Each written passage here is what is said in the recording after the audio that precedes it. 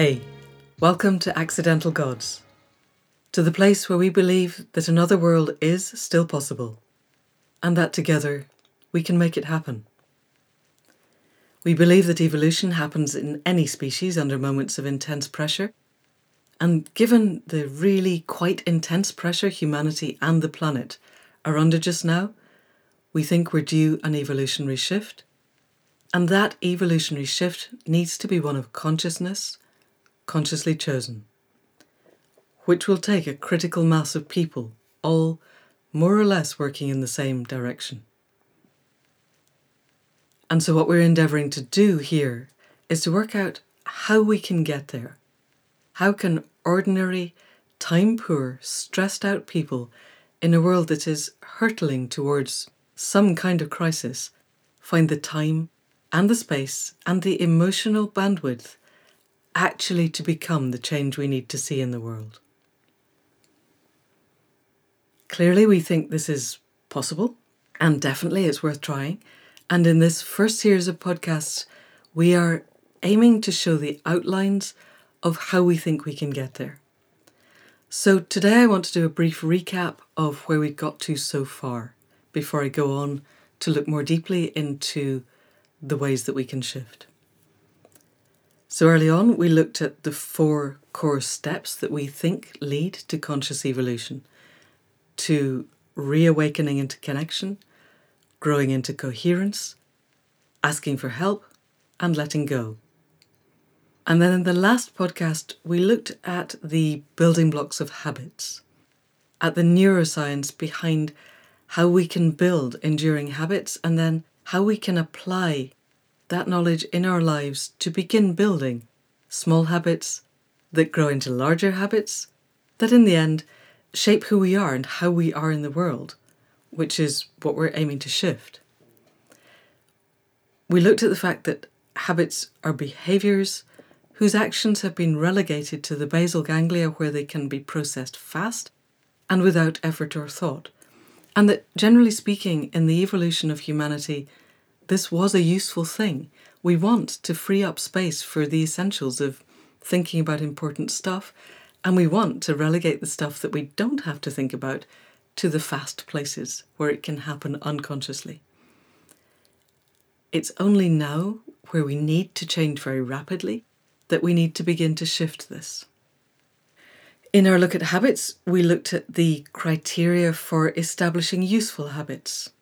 They need to be easy, obvious, attainable, desirable, and rewarding.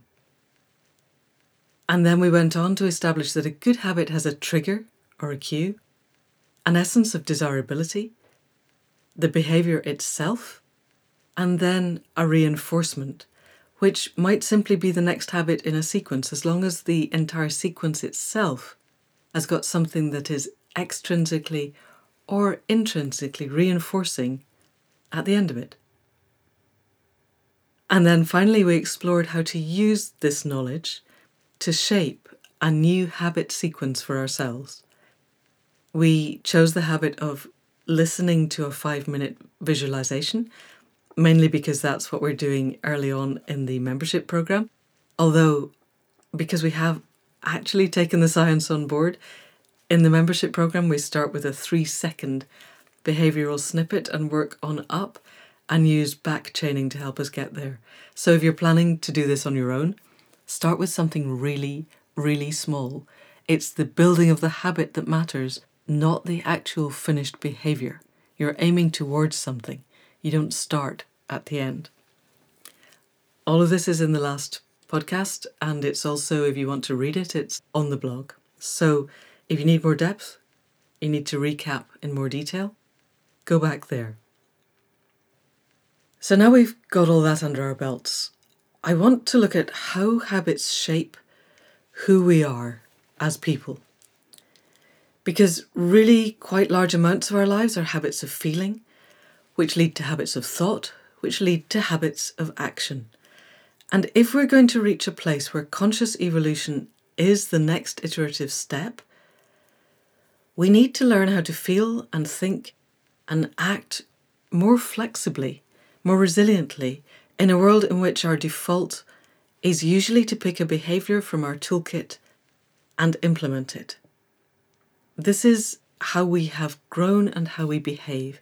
It's only when we can't find a useful default that we have to think at all, which is why taking on a new job or moving house or changing partners are some of the hardest things we can do in a stable, peacetime world where we think that tomorrow is a repetition of today, which is a repetition of yesterday.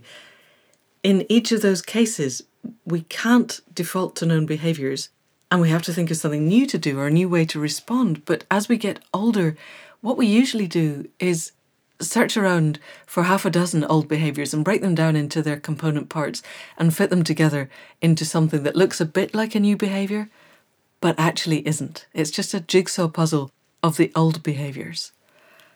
And not only do I not think that that is going to be very useful anymore, it's not useful for us as people.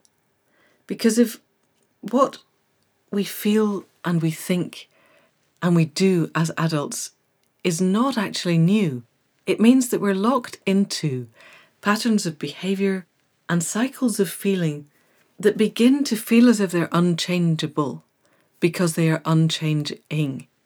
I've let my habits define who I am rather than the other way round. In this circumstance, I lose my sense of being an authentic self. And my entire life, from the moment I wake up, becomes a constant rehearsal of who I believe myself to be. The only moments of flexibility, then, that can possibly happen are in my dreams, and even those I tend to see reflected back to me, the parts of myself that I chose not to see in waking life, the parts of me that I chose to suppress or tried to suppress and failed, and they turn up as the frustrations and terrors of the dreams that we wake up just feeling as if the world is catastrophic and that we don't know how to respond within it.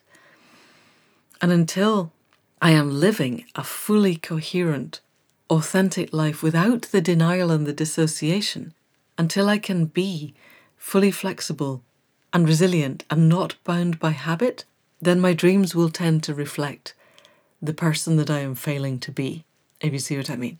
We will look at dreams in much more detail later.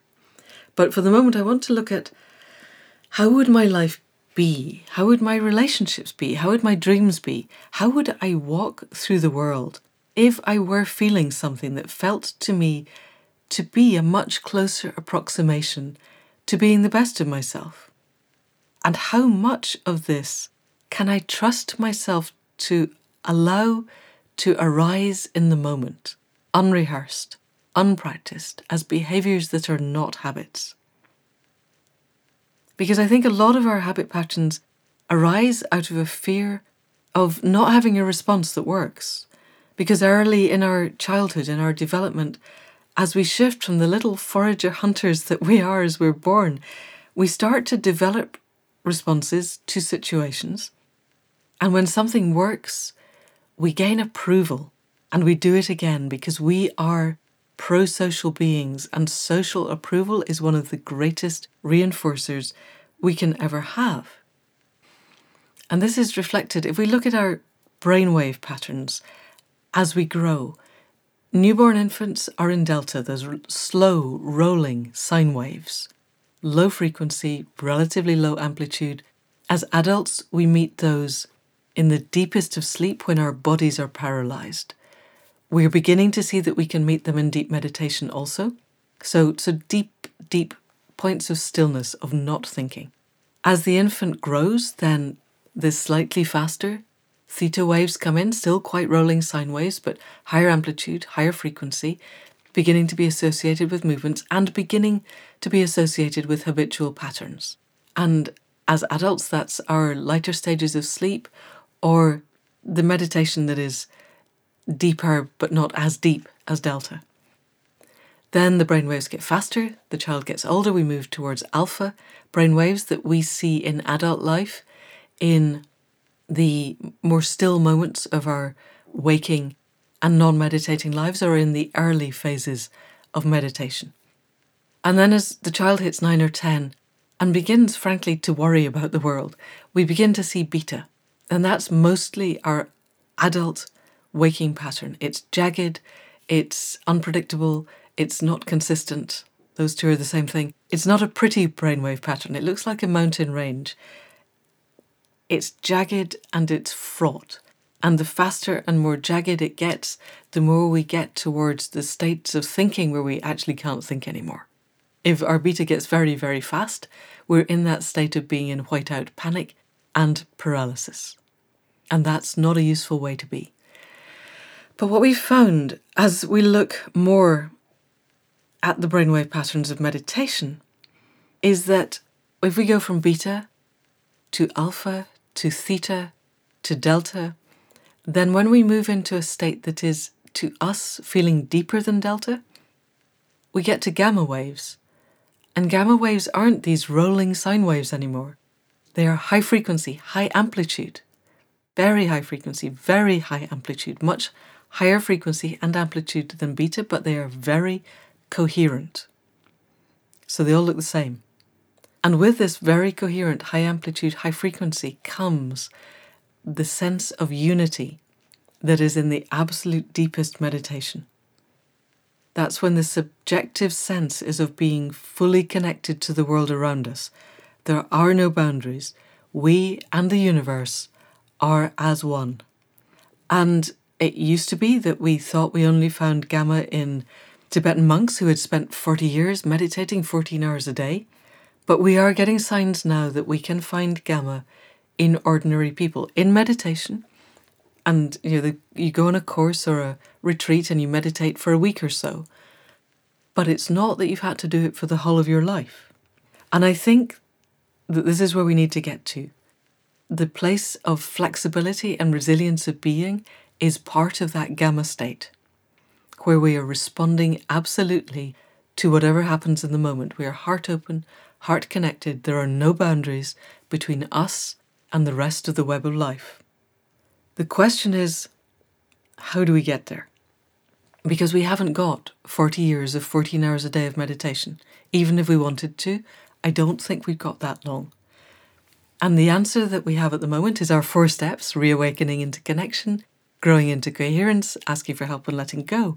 But the steps of getting there are the small steps of changing our habits of feeling, that change our habits of thought, that change our habits of action, one step at a time. And as we've got before in the previous podcast, with any change in our habits, the new habit needs to be desirable, attainable, easy, obvious, and rewarding. And I think that from where we are now, certainly from where I am now, settling into gamma isn't either easy or obvious. But I think we can get there in our small iterative steps, which is what this entire program is about. We work on our connection. We work on our own internal coherence. We learn to ask for help in ways that yield answers that are clear and constructive and coherent and that we can apply. And then we let go. And I think the gamma comes in the letting go. And my sincere hope is that as we progress in this, those of you who want to join in the group, we will reach a point where we can convene a group retreat and start to measure some of our own brainwaves as we do this and see what's happening. But we're not there yet. So in the meantime, we need to keep going with whatever works for us, keeping in mind that we are aiming for internal resilience somewhere quite soon along the line, I think. And because I also think that the texture, the tone of our feelings is key to shaping how we are in the world, I want to share another idea to do with how feelings shape us and how we shape our feelings. So there is an interesting sequence of feeling evolution that underlies this shaping of ourselves. And there's an acronym, AMTP, which stands for attitude, mood, temperament, and personality traits. So starting with the A, my attitudes are short term. how I felt when I woke up and remembered the list of things I have to do today, how I responded at a feeling level to hearing the news, or to meeting a friend while walking the dog, or to looking out across the rooftops and seeing a new car in the village. Each of these is transient. They're like a rain cloud passing over. They roll across, it rains a bit, the landscape becomes a bit damp, and then it's gone, and it hasn't necessarily changed the background weather of the day. But if enough rain clouds roll across and stitch together, they do begin to define the weather of the day, which is my mood. I'm in a good mood, or a cheerful mood, or an angry mood. And everybody knows somebody whose mood shifts like the weather. It's not necessarily who they are as an underlying person, but, they got up on the wrong side of the bed this morning and they're just not in the greatest of moods and they're best, keep quiet around them. Or alternatively, this person is in a fantastic mood today, which is quite unusual, and let's make the most of it. So our moods are not as transient as the attitudes, but they are the weather for today and perhaps for this week. But if I'm in consistently a particular mood, a good mood or a bad mood, then it begins to shape my temperament, which is a mood spread over weeks or months, phases of my life. So I might be temperamentally frivolous and prone to practical jokes all the way through university. And then I graduate and the responsibility of work hits me and my whole temperament shifts. So I become much more studious and solid and worried about mortgages and pensions and buying houses and the size of my car. And I become unrecognisable to the people who knew me when I was at university. So my attitudes, which were transient, might flip around. My moods might become good or bad, but my temperament, underlying it, has shifted. And then underneath all of this, so my temperament might be the weather of a season. It might be summer, and then it changes and it becomes autumn, and then it changes, it becomes winter through the phases of my life. Underneath all of these are the global climate. Yes, I am using this metaphor really deliberately, but it is still useful. So the climate is my personality traits. My attitudes stitch together to become my moods, which stitch together to become my temperament. And if my temperament doesn't shift, it becomes my personality, which is defined by the behavioral scientists in one of the iterations as consistent patterns in the way a person thinks and feels. Consistent patterns in the way a person thinks and feels. And that sounds really constant, doesn't it? Consistent patterns. And there are a lot of people who will tell you that these are fixed. And I genuinely don't think that they have to be, if only because I am conducting an experiment on myself and feeling the changes. And this is what I want you to take away from this week. If we change our attitudes, then over time we can shift our moods. And if we shift our moods, then over time we can shift our temperaments. And if we can shift our temperaments, then we can shift the foundations of how we walk in the world. Our personality traits can become more resilient and less prone to reaching for the old habits of feeling and thought and action.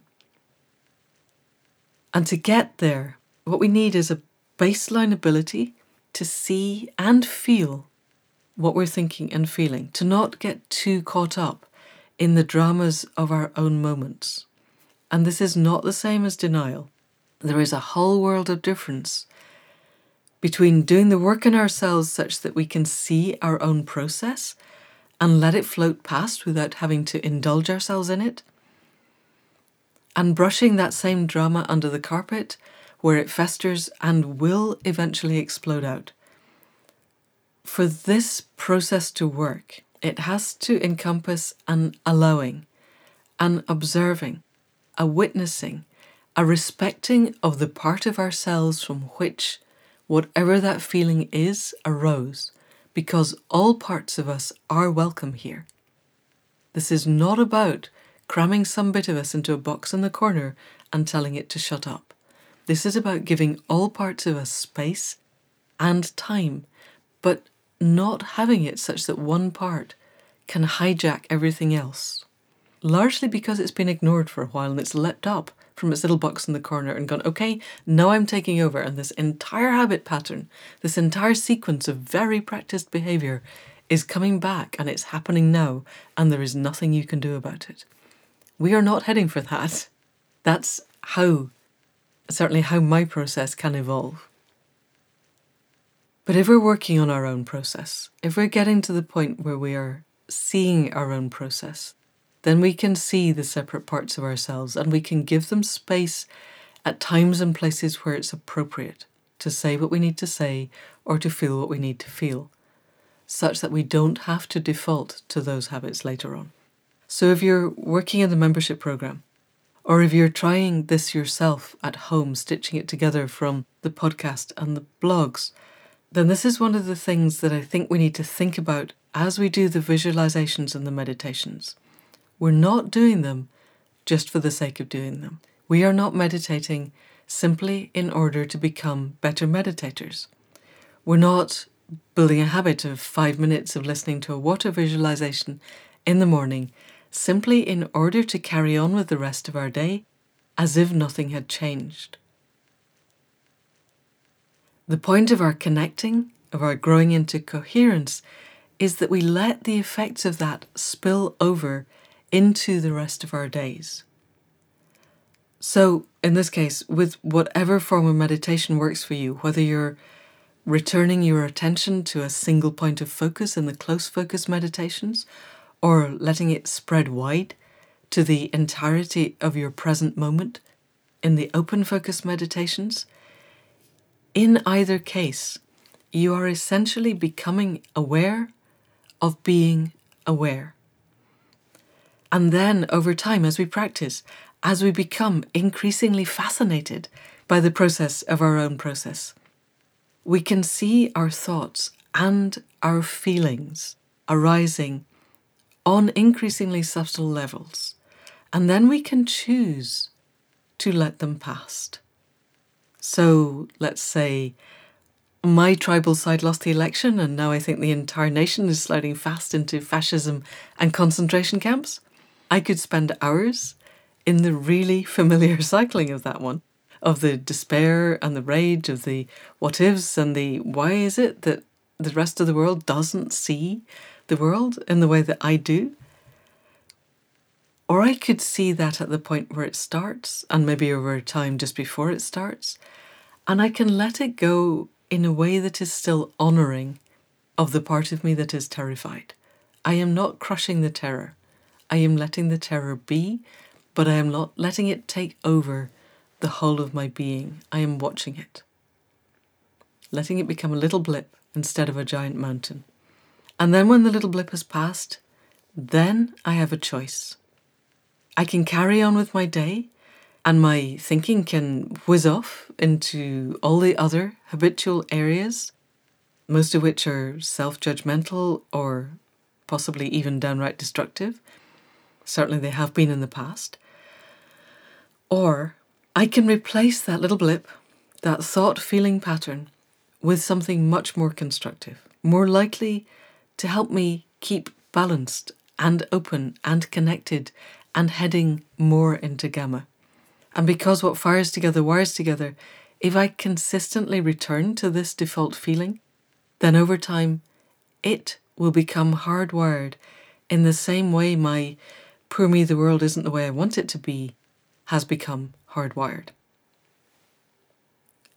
And this is what I think lies at the core of shifting who we are, finding a default feeling that works for us and that we can reliably evoke in a way that is authentic and grounded and is not an excuse for dissociation and denial. And then we've found it, we practice it. And this isn't trivial. And we are planning a workshop in July to do this because It's one of the things that works really well when we explore it in a community of like-minded people who are all striving for the same thing. But July's a long way off, and you might not be able to come and you might not want to come. And in any case, it never hurts to start early. So the next podcast, I want really to explore in depth the evocation of consistent, reliable, authentic, grounded feeling. What they are, how we might find them, how we might evoke them so that we can bring them into our habit patterns. For now, if you have the time, if you can face it, I would really encourage you to begin to look at the thought cycles that are repetitive in your own process. How often do they occur? How often do they recur? How many of them are there? What kind of attitudes and moods and temperaments are they associated with? What does your personality feel like? How would you feel if that were shifted? If you can face it, if you can face spending at least 10 minutes in meditation once a day for the next week, and while you're doing it, write down your thoughts and the feelings associated with them, and then compare them. It is a really instructive process. I know it's frustrating. Trust me, I've done it. It's really frustrating. But you do find out an awful lot about the things that are going round again and again and again. I got to the point where I could just narrow them down to a word. I didn't have to write out the whole bloody thought again. So if you're in the membership program, please come onto the forum or the webinars and let's talk about this, because it is also more complicated than I am making it sound. A lot of our deeply held thoughts or our thought-feeling units are so foundational that we don't even see they're there. They are so much part of the structure of our world that we take them for granted. But if we're going to gain the flexibility that we need, if we're going to become truly resilient in the face of our so rapidly changing world, then we do need to start shifting some of these uncontested baselines. But we need to do it safely so that we are not left in free fall without any reference points. So just start by writing down what you think and feel in a 10-minute meditation and see how much it's repeated over the days, because it may be frustrating, but that much is safe. So that's it for another week. Thank you to Caro C for the music at the head and the tail of the podcast and for the glorious sound production. Thanks to Faith Tilleray for being the website tech genius that she is, for helping work through the workbooks, for being the other half of everything. And thank you for being here. If you like us, then 5 stars and a review on the podcast app of your choice would be wonderful. But please share this. Share it with anybody that you think is interested in becoming more flexible, becoming more resilient, in being the change that we need to see in the world. Share it with anyone that you think might get the idea of conscious evolution. If we can get our critical mass, then we can do this, people. And it's going to be fun. So, goodbye for another week. See you next time.